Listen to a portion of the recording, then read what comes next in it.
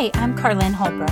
I'm a John Maxwell Team certified coach, teacher, trainer, speaker, published author, and influencer with more than 25 years of global leadership experience. If there's one thing I've seen firsthand time and time again, it's that the best leaders inspire others to follow their purpose and their passions, while the influence of a bad leader can literally tear down people's potential.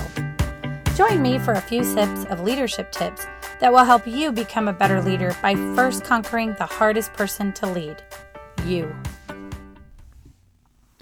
I feel compelled to share something that's been weighing really heavy on my heart lately, and it's about the role of leadership in the upcoming election. I'm not talking about promoting a particular candidate, though I do 100% believe that everyone should vote and never pass up the opportunity to have a voice in our political system. Especially as a woman, I never want the hard-fought battles of the women before me who paved the way for my right to vote to ever be in vain. No, today I'm not talking about red and blue. I'm talking about how we as leaders have a really significant opportunity that lies before us. An opportunity that won't frankly be easy for everybody. But I feel passionately that it is a critical role that we have to play as leaders. We have an opportunity to lead by example on Tuesday and in the coming weeks and months that follow. And so I've been asking myself, and I implore you to do the same. Does a leader build bridges or does a leader build barriers? There's a saying based on an African proverb, and it was made more popular and more well-known in the movie Black Panther. It was said by King T'Challa, "The wise build bridges and the foolish build barriers." Now, I am not talking about a literal kind of wall. Our country is just so emotionally divided. There's been so much ugliness that has been amplified by the media and on social media. And I believe it's our job as leaders to build bridges and bring people together, not help perpetuate barriers between each other. It doesn't matter if they agree with you or you agree with them. I do remember, though, well, the days before social media when families could have political debates and then still unconditionally love each other, even if they adamantly disagreed over very hot issues. It breaks my heart that people are posting on social platforms statements like, "Unfriend me if you're voting for a particular candidate." I just can't wrap my head around that, I'll be honest. Kids not talking to their parents, lifelong friends not speaking to each other again. I mean, my God, what has the world come to? I'm not saying that you don't have a right to cut hateful or negative people out of your life. Of course you do. We all do. But are you really going to only surround yourself with people who think like you? How will you learn, grow, see other points of view? And if you can't lead people who don't share your opinions, then how can you really call yourself a leader?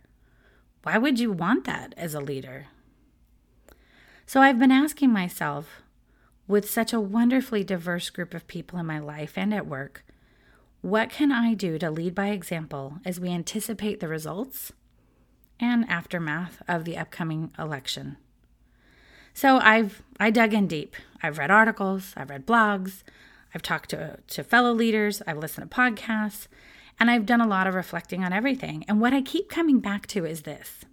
A leader's role is to lead by example in making sure that everyone feels included and respected for their individual beliefs and opinions. It is in our charge to create a respectful and psychologically safe environment for our teams, regardless of who they choose to vote for. Inclusion means including everyone all of the time, not just some of the people some of the time, or people who happen to think like you.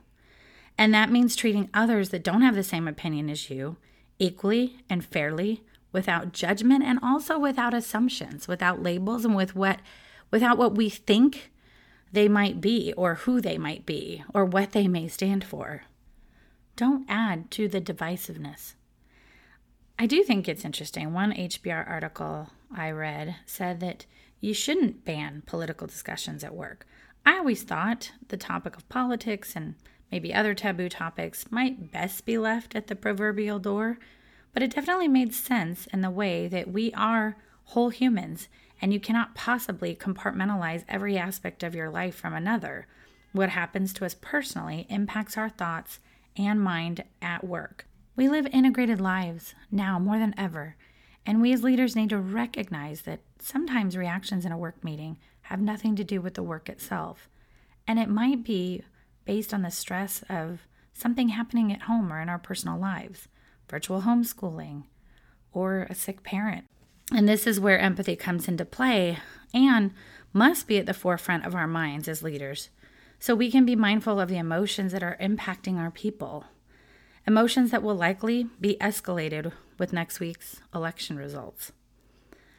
A thought that helps me maintain perspective is that no matter what happens, humanity will endure. The human spirit is strong and capable of overcoming seemingly insurmountable obstacles.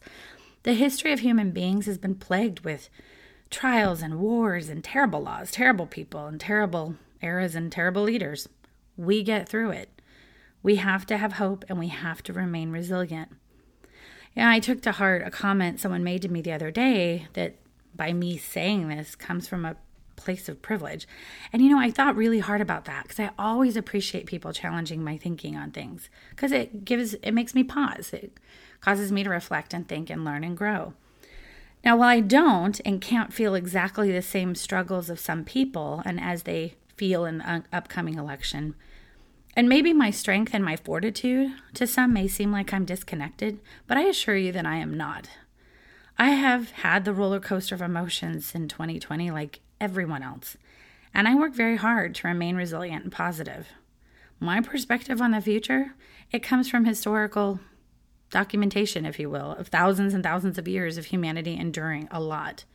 So I know we feel like we are at a tipping point with issues in this country, and in some cases, maybe we are. And it's a very emotionally charged time for a lot of reasons. I get that. But we really aren't the first generation with intense and immense challenges, and we won't be the last. I know, I probably sound, that's so defeatist. Well, no, not at all. I'm not a defeatist. If anyone knows me, they know I'm a very positive and optimistic person and always want to strive to be better, do better. And I think Maya Angelou said the quote, like when we know better, we do better. I want absolutely nothing more than to see an end to disgusting racism and even poverty and hunger, homelessness, human trafficking, crime, so much more that weighs heavily on humankind and my heart. I'm just saying the reality of humanity throughout our entire history is sadly there will always be some kind of opposition that we face, and that is the shadow side of human nature. With free thinking, free will, sadly not everyone is going to make moral decisions. Therefore, we will always have a need for strong and courageous leaders to continue to build bridges, to be positive examples, and hopefully develop more leaders, and see a ripple effect that grows the world into an increasingly better place. This episode's SIPs are going to be an acronym for the word vote. First SIP. V is for value each person. It's a leader's job to create an inclusive environment, and that means ensuring respectful discourse and attitudes, nothing hateful or demeaning treatment of anyone. Assumptions are powerful enemies of understanding. Seek to understand, to empathize, and most importantly, encourage others to do the same. Build bridges. Next SIP. O, offer support. Mentally steel yourself for emotions and anxiety that will inevitably follow the election results. Get your own oxygen tank filled and your mask ready so you can breathe deeply and be mentally and emotionally ready to be there for others. Be there for your team no matter what. Check in with them, but give them space, time off, resources if your company offers them, like for counseling, whatever they need to process through how they're feeling. Third SIP is T, for talk to people. Don't duck it, don't shirk it, don't ignore. Encourage people, talk with them one-on-one, encourage them to talk with friends, with family, or a counselor, to journal their feelings, take walks, exercise, prayer, meditation, limit media intake and social media interaction. And the last SIP is E for empathy. We don't know how the world will react, and we must mentally be ready to remind ourselves of what is in our control versus not in our control in times of unrest. It's also important to empathize that others' actions towards us are likely not personal. They just may not be in a good place. They may not mean to lash out. Empathize first. But in the workplace, also monitor that people stay respectful, seek to understand, show compassion. Nip comments in the bud, because that is not going to help anybody, only hurt. If the candidate you voted for is selected, don't you or let others gloat or be a jerk about it, frankly. Be a team player, not a naysayer.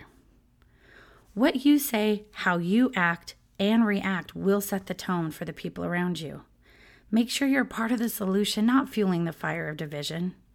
Lead by example, build bridges. And I understand some people might be fearful for the future as far as what might happen, what could happen, what we fear will happen based on election results. With any other topic we discuss as leaders, we always remind ourselves and our people that worrying about the future only creates more anxiety, fear, and adds to the negativity and assumptions that are building barriers around us.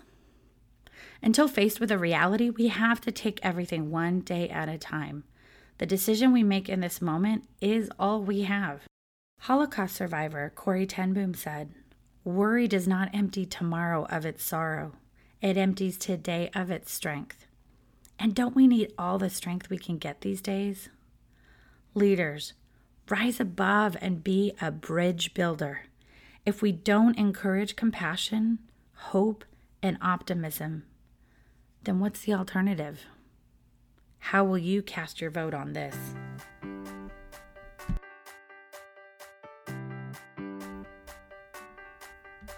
Thank you for having a cup of coffee with me. For more sips and tips, connect with me on social and follow Leader Sips on Facebook, Twitter, Instagram, and Pinterest. And don't forget to visit my website, carlinholbrook.com. Until next time, keep on brewing.